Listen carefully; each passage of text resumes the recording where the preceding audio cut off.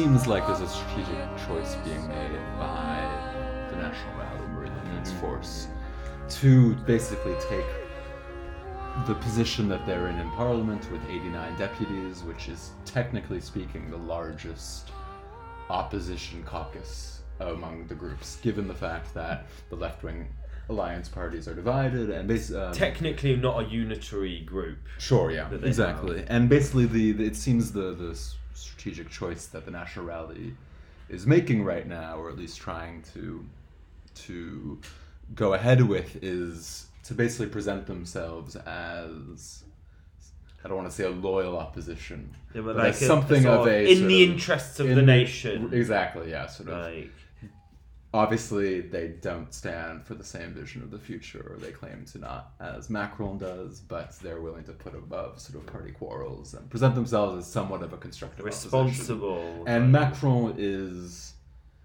eager to obviously he's gotten a lot of flack for some of the kind of eagerness to welcome this initiative or to indulge this, but it seems like a lot of people in his forces want to have sort of the National Rally and the far right in this position of somewhat of a constructive opposition force is the word that is often thrown around. Maybe just, I guess, to remind people, I guess, because we didn't fully state it, what is the big news is, and it shouldn't be brushed over, Macron still has a governing majority, but he's basically lost an absolute majority in Parliament. And this really is a new situation in the last sort of 20 years, more or less.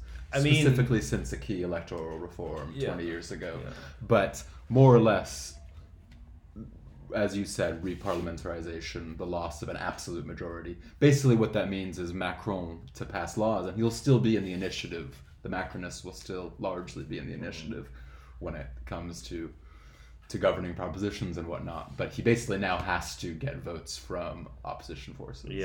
And it seems like he's more disposed to work with the RN. Or just the right, the broader right. I think the point to be made is that the far right have power, have influence in Parliament now, mainly because they have a very large group. And now Macron has made some decisions to back them implicitly through working with the centre-right. He's somewhat strong-armed into it, he doesn't have enormous space to maneuver, although he could work with the left if he wanted to, if he was willing to do the stuff that they wanted to do. But he clearly thinks that his route to getting stuff done that he wants to do is with the centre-right, and that means also working with the far right. I think what he's going to want, what he's going to try to sell is a very because I guess in the week after the election, what was sort of pushed to the side were sort of hypotheses about a national unity government, or even just like specific governing contracts with opposition forces. And what this means now is that it's going to be sort of law by law, case by case basis of negotiations. And what he wants, and this is entirely within his sort of self-conception of himself as a political figure, it's almost somewhat Gaullist in its self-presentation and the whole just sort of optics of it, is what he wants is to have sort of a series of bills where, for one, it got the votes from the National Rally, so that will be, and maybe some LR people, that will be security-related things or whatnot. He wants also votes on other texts from members of the Noops coalition. So he wants to be able to sort of pick and choose. And basically this involves him sort of massaging or sort of ushering the far right into some sort of position of political legitimacy. Because he's going to need their votes and stuff, and they're willing to give votes for legitimacy. And the left, what he wants to do with the left is he wants to split the Noop up, and so he's been meeting all the leaders of all the different formal parties in the Noop to try and to try and sort of wrangle something and see what points of weakness there are, and so the only one who hasn't really been hanging tough in public discourse on the Noop side is the PCF national secretary, who's been out there saying some weird shit like, I might join a national government, blah blah blah, and it's just like, dude, stop it. Sure. I guess there was sort of in through this all, the far right is sort of just eating this up. I mean, there was one, I guess, and this is sort of to kind of lead into what we wanted to discuss this episode as far as sort of a historical background of, the place of Parliament versus the presidency. Well, so just to be clear, what is going on now is historic in various different ways. Sure. One, this re-parliamentarization in a way that never really been under the Fifth Republic, and two, what you're about to mention, which is this massive far right group in Parliament now, 3 times bigger than any other group they've ever had. And the doyen of the Assemblée, was it? Sure, what the equivalent of like the sort of speaker or whatever. No, it's the sort of, I guess doyen literally means dean, but it's sort of the rank of the sort of the senior member of the National Assembly. Like the father of the house. Yeah, it's the senior member sort of in terms of age and whatnot of the National Assembly gives sort of an inaugural speech, evidently. Yeah. And it just so happens that this year, this was this past Thursday, I think. I think it was maybe like the first session, sort of first formal session. And it just so happens that this year, the sort of senior member of the new parliament was a recently elected deputy of the far right.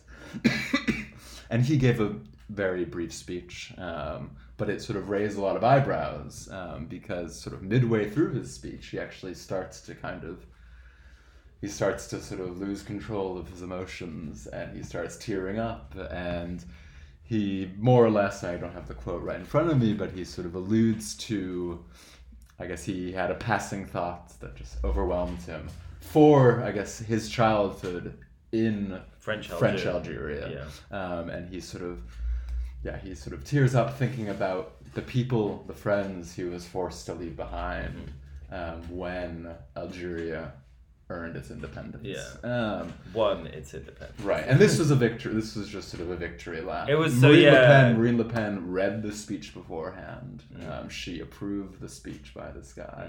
And this was a shot across the bow. The left-wing deputies entirely called it out for what it was. Literally, the far right National Rally, formerly the National Front, showing nostalgia. Its true colors. Yeah. And I guess historically, the National Front, now the National Rally, as a force, traces entirely its origins are the Algerian War. In this period of the Algerian War, beginning of the Fifth Republic. And I mean, you know, to people who aren't necessarily that familiar with French history, this might seem somewhat innocuous, you know, like, a bit of nostalgia, But the Algerian War was an absolutely seismic event in French history.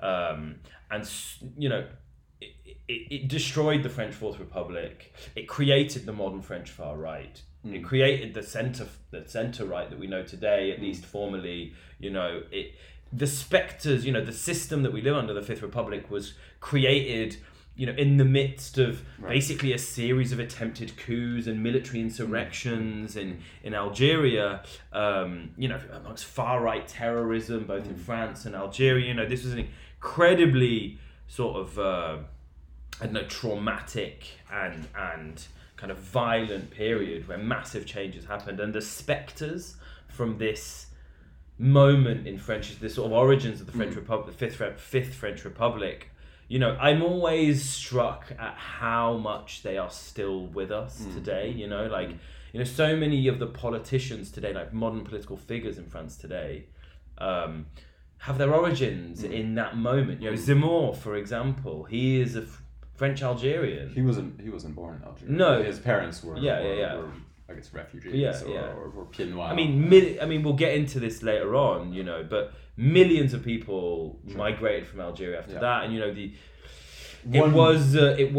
army in Algeria was a hotbed of French fascism, basically, more or less, or different hues of French fascism. Yeah. One example of just maybe the best comparable sort of, the best sort of comparison point for this would be the strange politics of southern Florida, where you basically have the emigres of Cuba. And all the Cubans in Florida are like but really basically, right-wing. One of the reasons that if you look at sort of electoral maps of France, and the great bastion and sort of the first major bastion of the far right of the National Front in French politics was the south. But was sort of Provence, and this was because basically the wave of sort of Pieds Noirs French people who were forced to leave, who were forced to leave Algeria after the war. Ended up settling in the south, and they're still far right. Like Jean-Luc Mélenchon, obviously, on the other side of the political spectrum. He was born in Morocco. He was born in Morocco. Had to leave during the same period. But this period. The far right. Was it last year? The letter of the generals. Right. These generals put out this letter saying France is going into a civil war. We're gonna have to step in. Thousands will die. These savages on the outskirts of our cities. Blah blah blah. Like full rivers of blood, fascism shit. And they released the open letter on the anniversary of one of the sort of attempted coups that took place in the context of this period, in which de Gaulle basically completely reshaped French institutions. Shall we get into just the chronology, and then we can go? I guess go on. Ground you guys. I guess to remind you, we're mostly, ventriloquizing or speaking about an excellent book by Gray Anderson, and we alluded to this in the last episode. It's called The Civil War in France, 1958 to 1962. It's not yet translated, but I believe with the subtitle From the Gaullist coup d'etat to the end of the OAS. The OAS was a far-right terrorist group that was against Algerian independence. So I guess to again briefly just describe the argument of the book. It's about this very hotly intense period in French politics between the sort of mid-late 50s. Intensely formative. Right, extremely formative. It's a history of the origins of the Fifth Republic as sort of a kind of right-wing revolution. From the perspective of, how should you say, what kind of civil war? Because at the time everyone was talking about civil war, right. And very plausibly a civil war almost happened. But plausibly it did happen because Algeria was part of France, and so there was a civil war going on in Algeria technically, and therefore France. But it's the sort of thesis of the take of the book on the whole is that we tend to think of France as this post-68 society, May 68, this great uprising of the left, and so on and so on and so on. Actually, France today is much more of a post-58 society. Now, 58 is when the French Fifth Republic, or the first kind of the new constitution was put in place in 58, and the sort of shape of the institutions and the kind of procedures that would kind of determine it for the future ended in about 62 being put in place. And so there's this period from 58 to 62 which is really the truth, the true formative shaping period of France, not really 68, and in many ways 68 papered over this other thing that happened 10 years before. And so I guess we'll get into the chronology. Sure.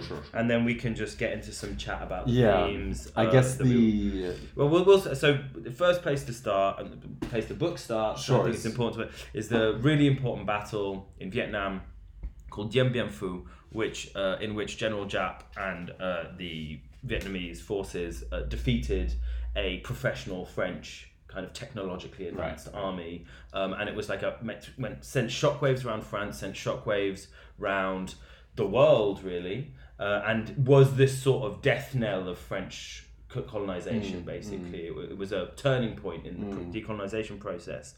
And meanwhile in Algeria there's the FLN, there's the beginnings of not the beginnings but the continuation of a struggle for independence, and all of this brings the Fourth Republic into crisis. The Fourth Republic is a sort of rehash of the Third Republic before the Second World War, which is heavily parliamentarized. Most governments take place through like kind of heteroclite coalitions. I think there were periods when a government was falling every month and a half or something. In the final years, it was just there's more and more of a push for the idea of Algerian independence, but at the time, French Algeria, the idea of Algeria being French was incredibly popular.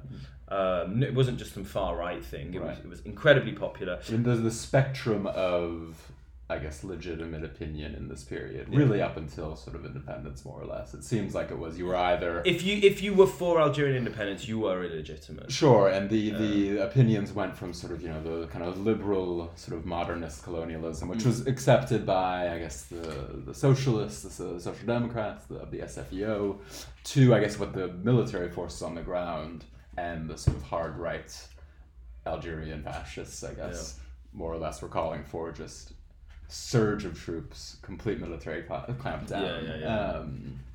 Maximal suppression and repression of those wanting independence. So anyway, on May 13th, 1958, in this climate, there is this sort of rearguard action because the people in charge of the Fourth Republic are mainly different hues of centre, kind of left groupings, and they are despised by the military. And so there's, in this climate in Algeria, there is a mass protest is organised for the Pieds Noirs. The Pieds Noirs are French Algerians, and within that context, a sort of typical supposedly popular uprising, but then the army conveniently steps in and they're on the side of the protesters and they take charge of all the civil buildings and they declare a committee for public safety, which is of course a sort of reference to the revolution, and it sort of comes up again and again throughout French history, this term, as a kind of alternative institution of legitimacy which can take charge when things are out of order or illegitimate or whatever. And these pop up all over Algeria, all over a lot of North Africa, even in Corsica. And so this is like a massive crisis. Pop up is a bit of a generous term, and there is this sort of shadow network. Oh yeah. Sorry, no, I don't mean to say political operatives, Vichy. No, I don't mean to say that it's spontaneous. Sure. The movement pushed them forward. No. This was all being planned in dark rooms beforehand. This rearguard action, because the idea was to pressure the government into doing what they wanted, which was either one, abandoning the idea of Algerian independence, and two, changing the person in charge. And they achieved basically both those things. I mean, this event at the time was seen as an enormous success for the right, because basically what it provoked was all the parties, or the vast majority of the parties in Parliament, choosing de Gaulle. And so they get de Gaulle in because de Gaulle's the only one who can handle the situation. This whole time de Gaulle has been pro-French Algeria, kind of encouraging the military to oppose this sort of chaotic reign of the parties and so on. And so he was perceived as on their side. And so when he is put in the position of power in the Fourth Republic to sort of take charge of the situation, this is seen as an incredibly successful rearguard action by the right and the far right to put their man in power.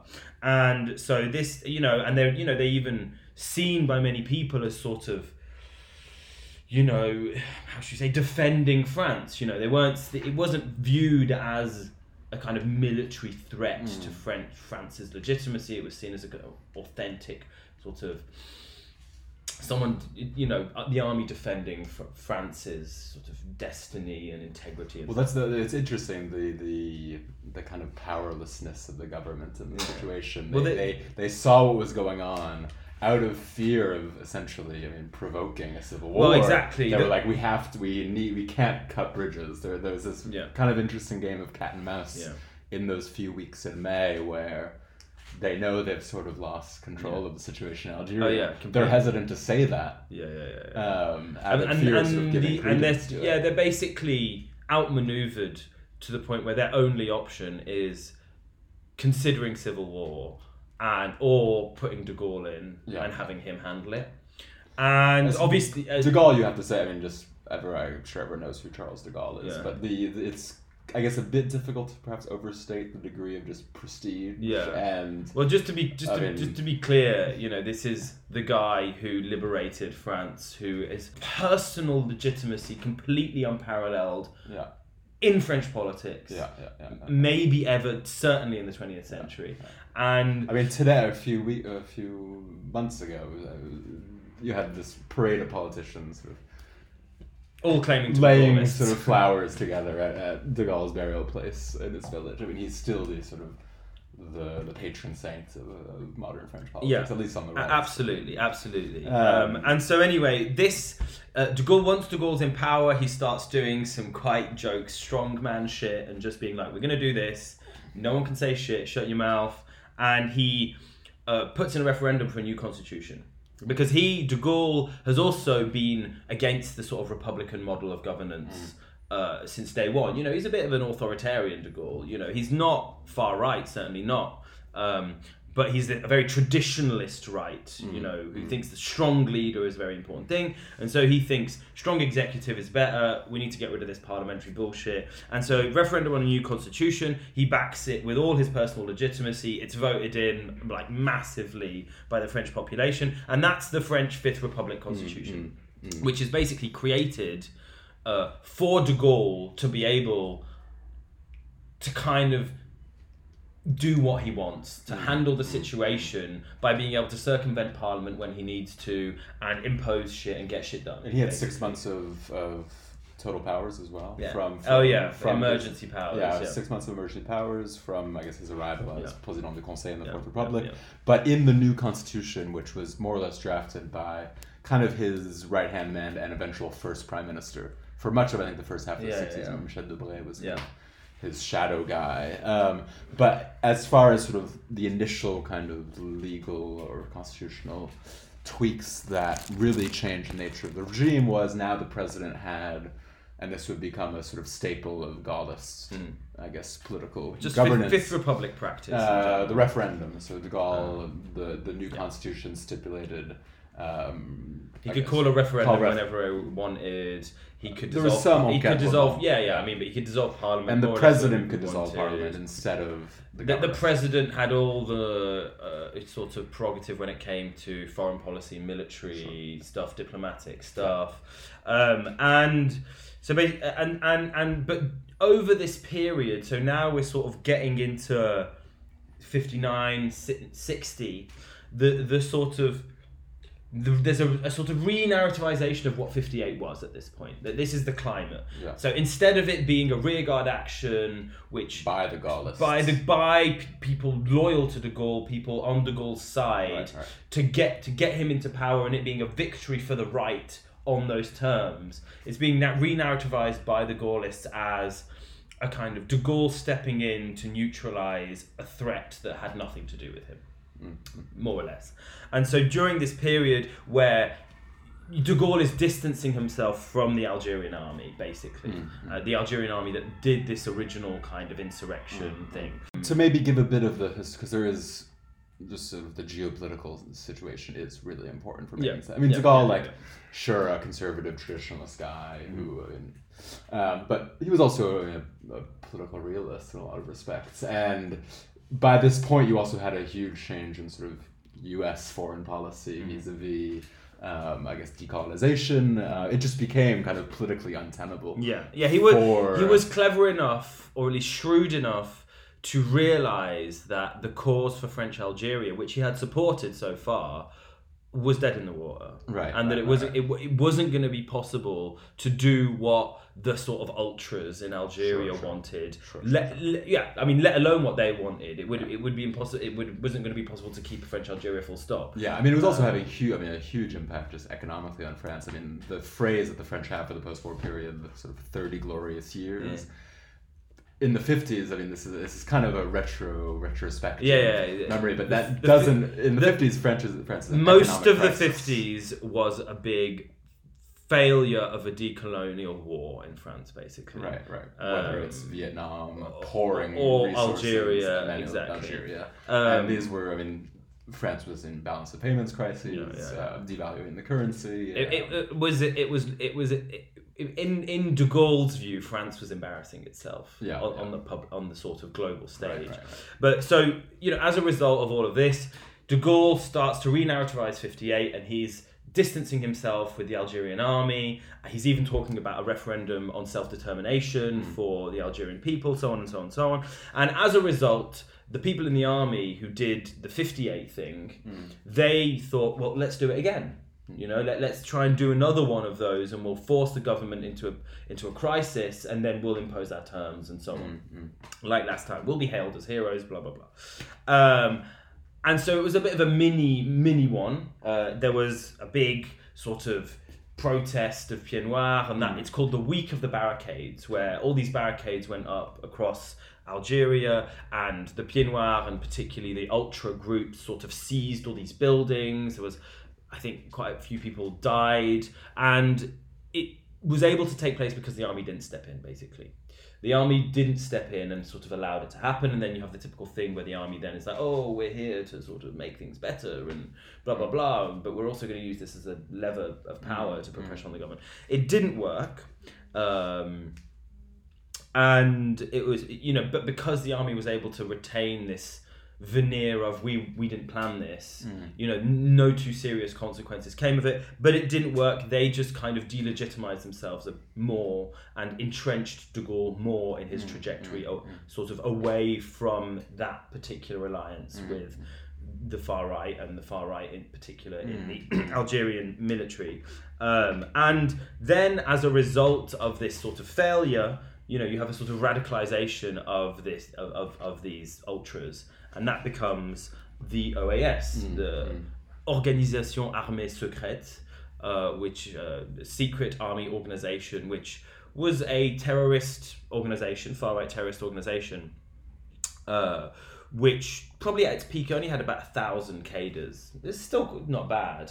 All sort of military officers. But they were all military officers, with like access to weapons. With access to weapons, with men under their command, and so on and so on. So, it's not bad. And there are all these terrorist attacks going on, lots of Algerians just being murdered, terrorist attacks in mainland France as well, and a sort of intensification of this, particularly because after that, I hope I don't get this wrong, I think it's 61, the referendum on self-determination is taking place, and so obviously massive intensification around there. They killed hundreds of people. They killed mayors. There was a moment at which left-wing intellectuals were being left-wing intellectuals, the lawyers. De Gaulle survived an assassination. De Gaulle survived an assassination. Mitterrand survived two. I think. One of which is questionable, and there's all this potential sort of conspiracy history, sort of conspiracy historiography behind there, that maybe it was faked and so on, but we won't get into that. But people getting assassinated all over the place. And finally, the sort of final moment of radicalization of this far right struggle to keep Algeria French happens with an actual attempted coup, what is referred to as the putsch of 62, and in this case, the military do rise up. They take buildings. It's been planned. It's obviously in communication with the OAS. There's obviously an enormous amount of porousness / complete coincidence in between the OAS and the sort of military leaders that are literally kind of occupying government buildings and so on in Algeria. Now this putsch, what they wanted to do is, again, they wanted to do 58 again. They wanted to strong arm the government into doing what they wanted, basically, put pressure in that way. But things had changed so much in public discourse. The support for French Algeria was lower, support for self-determination was higher, de Gaulle wasn't with them, and it failed miserably. And within the space of days, the leaders were either handing themselves in, escaping to some safe house somewhere in Algeria, or were captured. And so that's how that whole sort of sordid affair ends. And then finally comes the last piece of the French Fifth Republic, which is the referendum on universal suffrage for the election of the president. And this is the sequence of events which is the origin of the Fifth Republic. Let's go on to the main themes to be taken out. I guess the first that I think is, what was sort of significant about the return to that speech by the doyen of the parliament, and to sort of talk about one of the kind of catchphrases which people heard a lot about, I guess, during the election this year, the union of the right. which was sort of Eric Zemmour, the far-right polemicist, who we have an episode about a few months ago. This was one of his sort of slogans, and what he sort of claimed to be advocating for a union of conservative forces. And basically what he's referring to is the division over the last, I guess, 50 or 60 years between, I guess, the Gaullists and the forces that claim to be, I guess, the children and grandchildren of Charles de Gaulle, politically speaking, who are the sort of center-right, currently the Republicans, the LR, formerly known as UMP, and before that as RPR. This is the sort of the Gaullist center-right, Charles de Gaulle's, I guess, political family in this period, as a force, which an important element of it is that it claims to sort of contain the far right. Goes to sort of de Gaulle's positioning in this period. And by contrast, I guess the modern French far right, for much of its early sort of history, founded by Jean-Marie Le Pen, who, I think we maybe mentioned this in the last episode, was in the French army, was actually on his way to Vietnam during the... When he found out about the news broke about Dien Bien Phu falling. The modern French far right of the Le Penist, I guess, ilk, more or less, came into its own. Sure, yes, in the context of Algeria, but also as a result of this tension with the Gaullists. The Gaullists and the sort of center-right. The origin of the distinction in between the far right and the centre-right emerges, or at least the kind of reference points we have for it emerges in this period. And what's in, I mean, you know, because the Algerian War was both a way for the far right to launder its reputation, its sort of national standing, because of course in the Second World War, you know, they did some awkward things and they had to lay low for a while after the end of the war, didn't they? And like, shut the fuck up because, you know, you gave the country to the Nazis. And the Algerian War was a way to sort of launder their reputation, and it gave them enough legitimacy to form parties again, basically. And bring the different wings of the far right together. And it is de Gaulle's sort of volte-face in relation to them which created the big rift, or certainly at the time, not so much anymore, but the rift in between the centre traditional right and the far right, which is also just traditional as well. And, you know, today what's interesting is, you know, you have Marine Le Pen, obviously the heiress of this far right sort of legacy of her father, claiming to be a Gaullist. You know, you have far right people claiming to be Gaullist, Eric Zemmour claiming to be a Gaullist. You know, everyone's trying to claim to be a Gaullist because the distinction which Gaullism indicated in between the far right and the centre right, at least rhetorically, sort of symbolically, has almost completely deteriorated, basically. And so what we're seeing is a sort of re-coming together of different parts of the right-wing traditionalist family of like political family in France after, you know, a 60-year kind of family feud. I mean, because those early months after the Gaullist coup, there was more or less a union des droites in France. Well, yeah, so that's the thing. The sort of the very kind of heteroclite forces that worked to bring de Gaulle into power included, people who were with him in sort of London, his old sort of friends. They also included days, but also included, sort of people who were with Pétain while de Gaulle was in London, and actually people who kind of hated de Gaulle, because they looked at him as the person who killed the sort of French right's glory days. The hope for French fascism. The hope of French fascism. Yeah. I mean, and French Algeria is basically the reason that this speech by the doyen of the parliament is carries so much symbolic weight. Is he's bringing back this, the legitimacy which the Algerian War ultimately gave to the far right. He's kind of bringing that back as the far right, and you were absolutely right to describe it as a victory lap, because that's exactly what's happened. They now have institutional legitimacy. They've got almost 90 MPs in Parliament, he is coming back and he's reliving the legitimacy. It's scary. It sounds like nothing to someone who maybe isn't sort of familiar with these kind of French kind of, I don't know, aspects of French political culture, but it's a very scary thing to see it come back into the heart of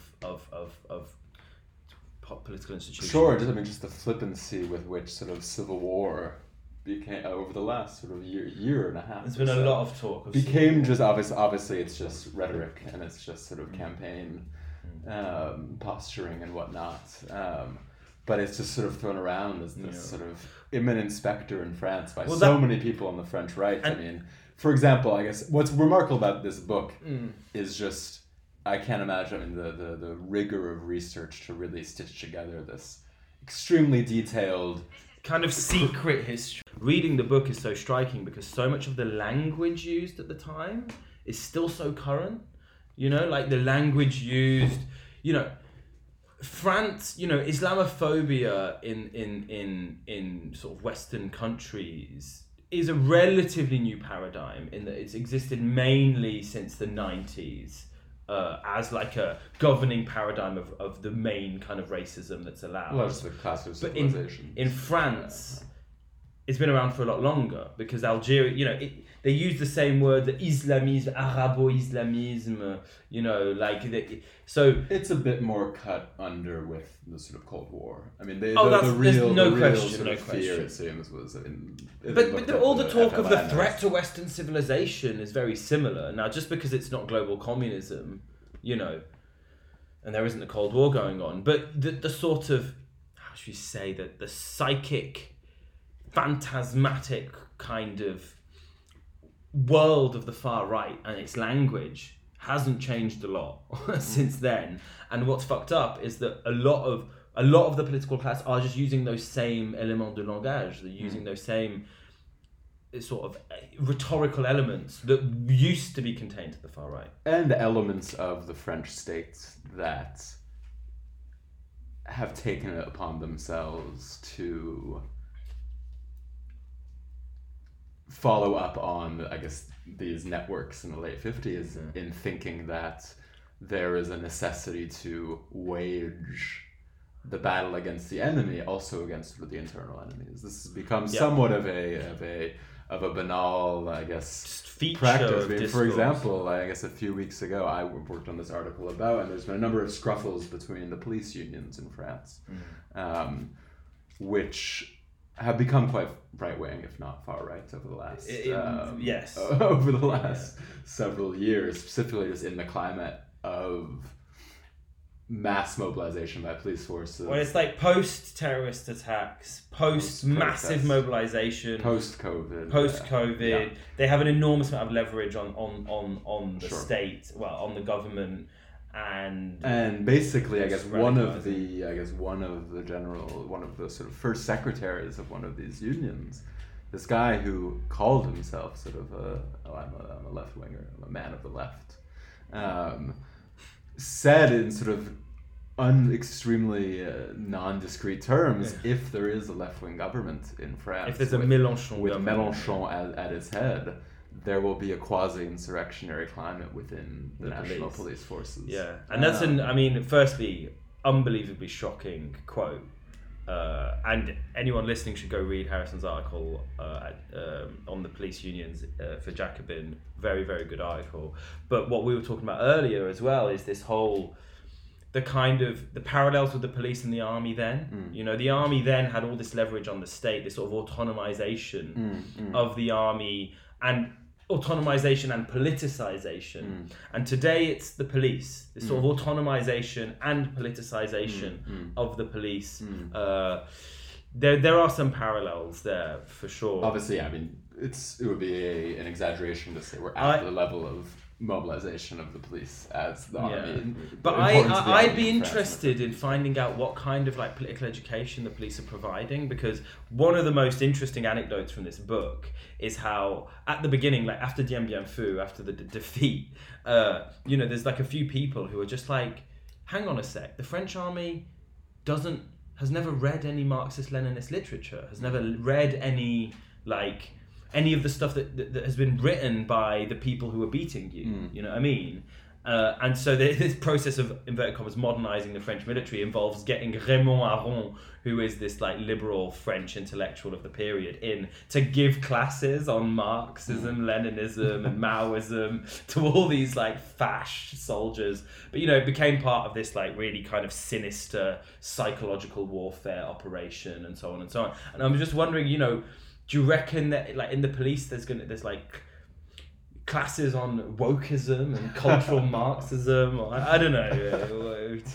Have to maybe when your police union contact forgives you for quoting him, that shocking quote, he could tell you about it. So another interesting theme from the period, which comes up constantly throughout French history, but is relevant today again, is this idea of a Republican front. Right. And the reason that the way it fits into the 1958-1962 sequence is that there is not a Republican front. There was no alliance in between the left-wing forces. At the time, the centre-left force, the SFIO, which eventually became the Socialist Party, was dogmatically against the PCF, would systematically not work with the PCF, to the point where when the putsch happened by the generals in Algeria, and it was thought that, because the military effectives were distributed quite unevenly, 2/3 of the French military was in Algeria, so arguably they had more.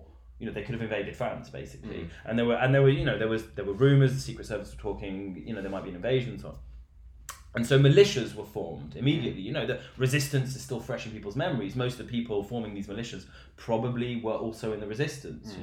And as these militias are forming to protect France from a potential fascist military invasion from Algeria, in that context, even then, the socialists, the SFIO, would not work with the communists.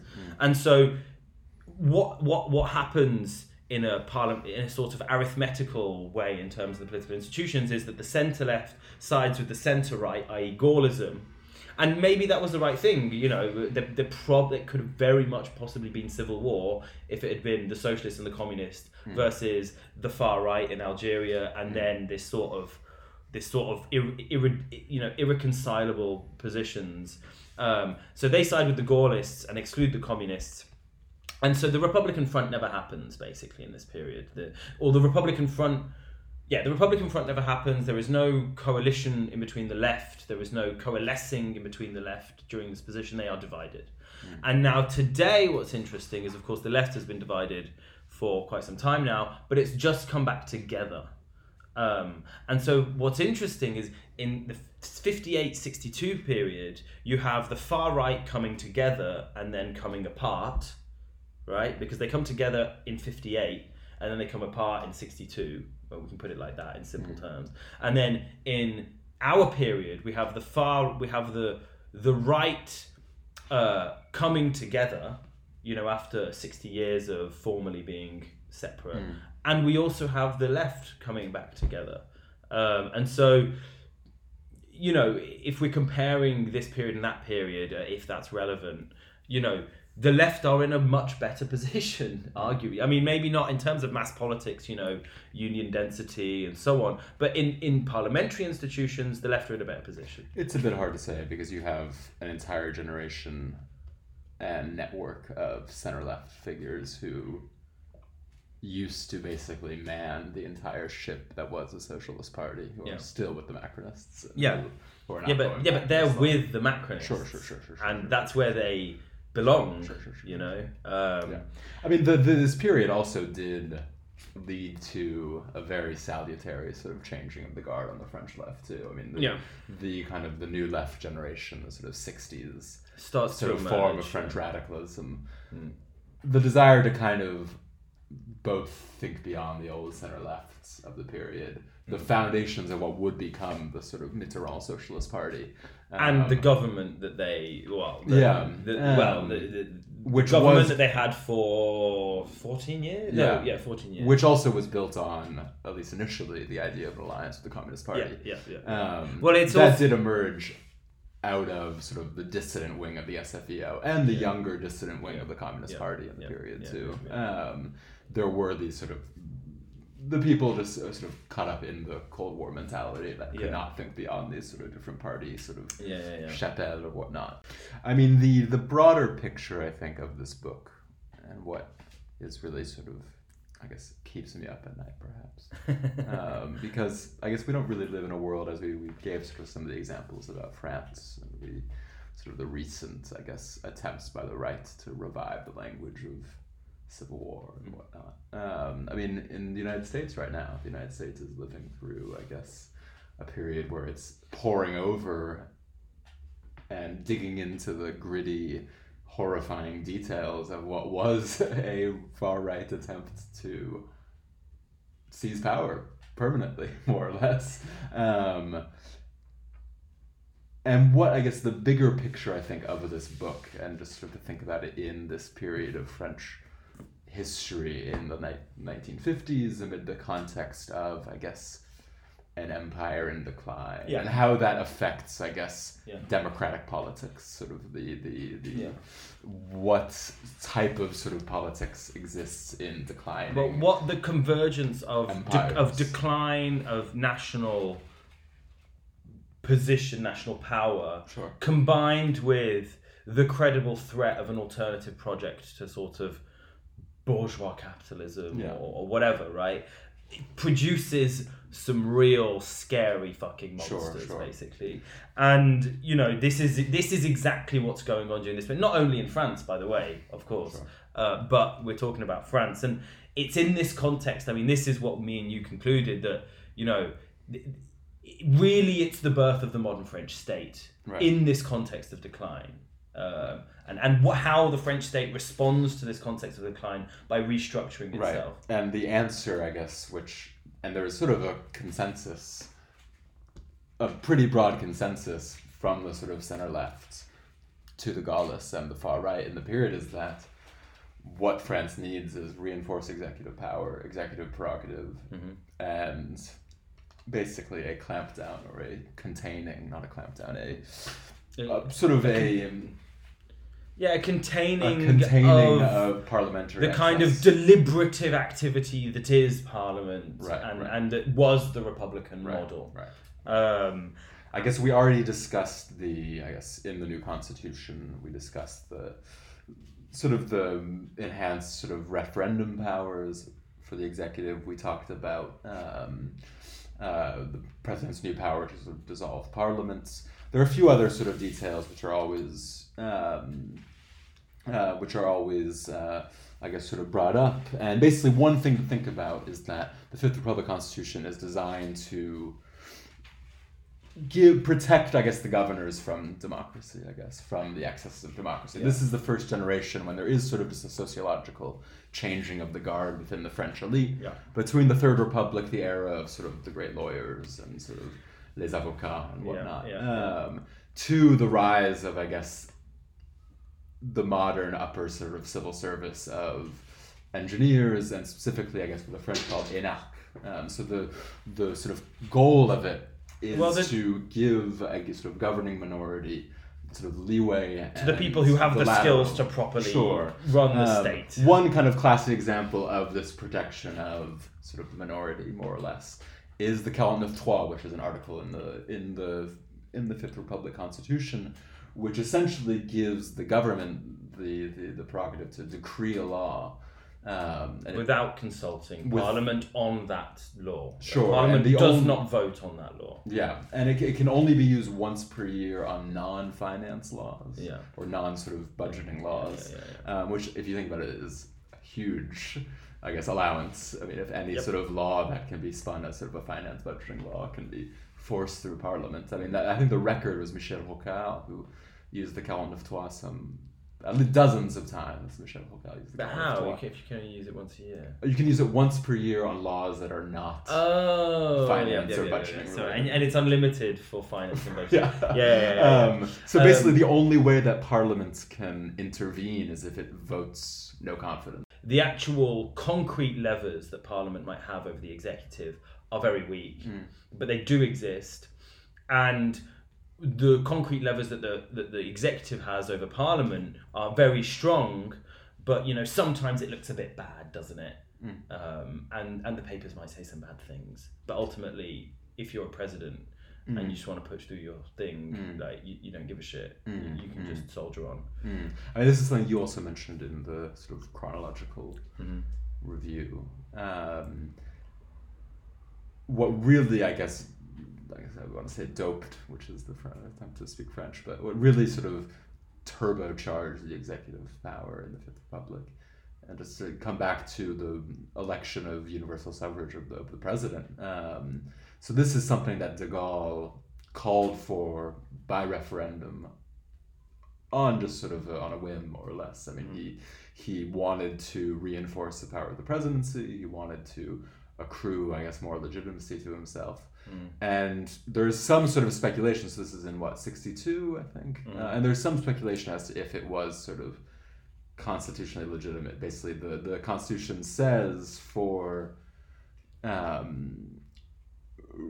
referendums, the state can order or sort of the executive can order, the government can order referendum on questions sort of touching sort of public authority, which is quite vague. Large. Well, that doesn't necessarily imply a usefully vague for the user of that prerogative, the holder of that prerogative.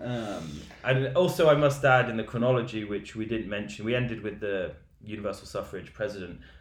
The true end, I think, is seeing as this is the Fifth Republic, but we should mention it. There's Algerian independence eventually, which sort of the process starts in 62. And, so I'd just like to say, long live independent Algeria. But I guess it's no surprise that, I mean, today, the desire to sort of re-parliamentarize and re-democratize the French state has become sort of a terrain d'entente, or a sort of a meeting ground for a lot of the forces of the NUPES alliance. Sure, they may disagree on the European Union, they may disagree on nuclear power, they may disagree on the degree to which you want to call out the bankers, and sort of the violence and the rhetoric about how aggressive you should be with the European Union. Sure, but there is a front, I guess, a Republican front. There is now a political force in Parliament that wants to programmatically institute a Sixth Republic. And of course, this has been a part of Mélenchon's platform for some time now. And I think, there's testament to his political talent. He knows what kind of things, where to strike, and this is an important thing, because the Fifth Republic is, coming under increasing criticism, because Macron was basically able to run roughshod over absolutely everything in the last mandate. In Hollande, the final years of Hollande. And Hollande as well. And now what we're going into a conjuncture of instability, exciting, it's going to be a lot of public debate, simply because Parliament will be having a lot of debate on stuff. It's not going to be a sort of rubber stamp kind of room where, Macron just gets his shit rubber stamped. And so we're going to see more and more this question of the institutions and their sort of adaptability or not adaptability, and what can be done to, there's going to be more talk of the institutions already. I mean, with this news, with all the sort of technical wrangling in Parliament, this is the first time I've given a shit about who's vice-president of l'Assemblée Nationale, you know what I mean? Like, yeah, I'm gonna watch my nightly dose of parliamentary. But I guess, and the flip side, I guess, sure, there is this broad left-wing space that wants to re-parliamentarize French politics, Sixth Republic, yes. But between Le Pen, Zemmour, the LR, and Macron, there is an embrace of the Fifth Republic. They love the Le Fifth Pen and Republic. Zemmour's, I guess, defining policy planks, they were explicit about saying, when we're in power, we will referendum the shit out of everything. Out of everything in the most polarizing way possible. Yeah. We're gonna they're gonna entirely bypass. They're gonna they'll exactly. And that is a bit the modus operandi of a certain current in the right that's in all the right, really. It's referred to as Bonapartism in France, and Macron, even Macron has a bit of Bonapartism as well, and certainly de Gaulle did. So I wonder, actually, this is something, it's pure speculation now before we end the episode, but Macron didn't make much use of the referendum kind of prerogative in his last mandate. I guess he didn't need to, he was so powerful. But it'd be interesting to see if that develops this time, because he's a clever politician. He might use it to try and polarize around something that's damaging for the left or that's damaging for his adversaries.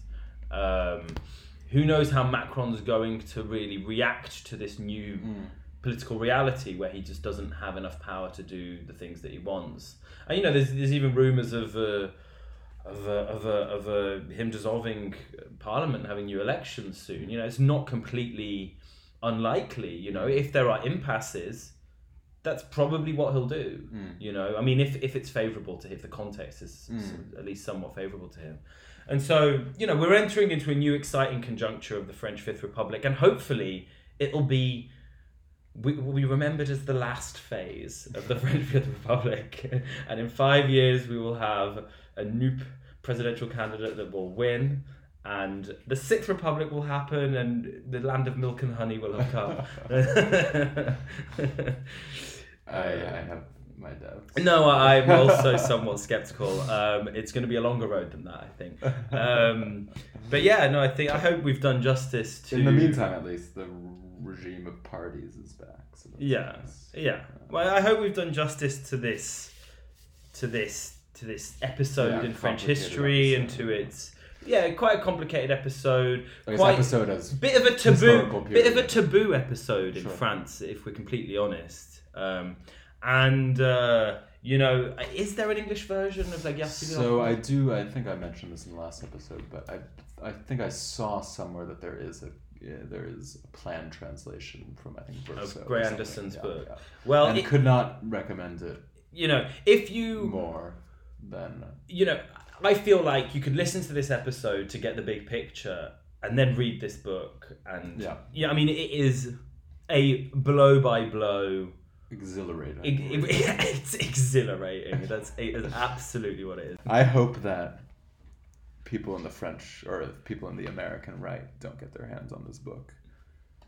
Oh, because they'll be like, oh my god, is this a script for what we can now do? It's I guess it's as close as you could possibly get to useful history for the right. Shall we maybe lobby against it being translated into English? Boom. I guess let's call it there. Yeah. Thanks for listening. And have a nice day. Have a nice day. Take care.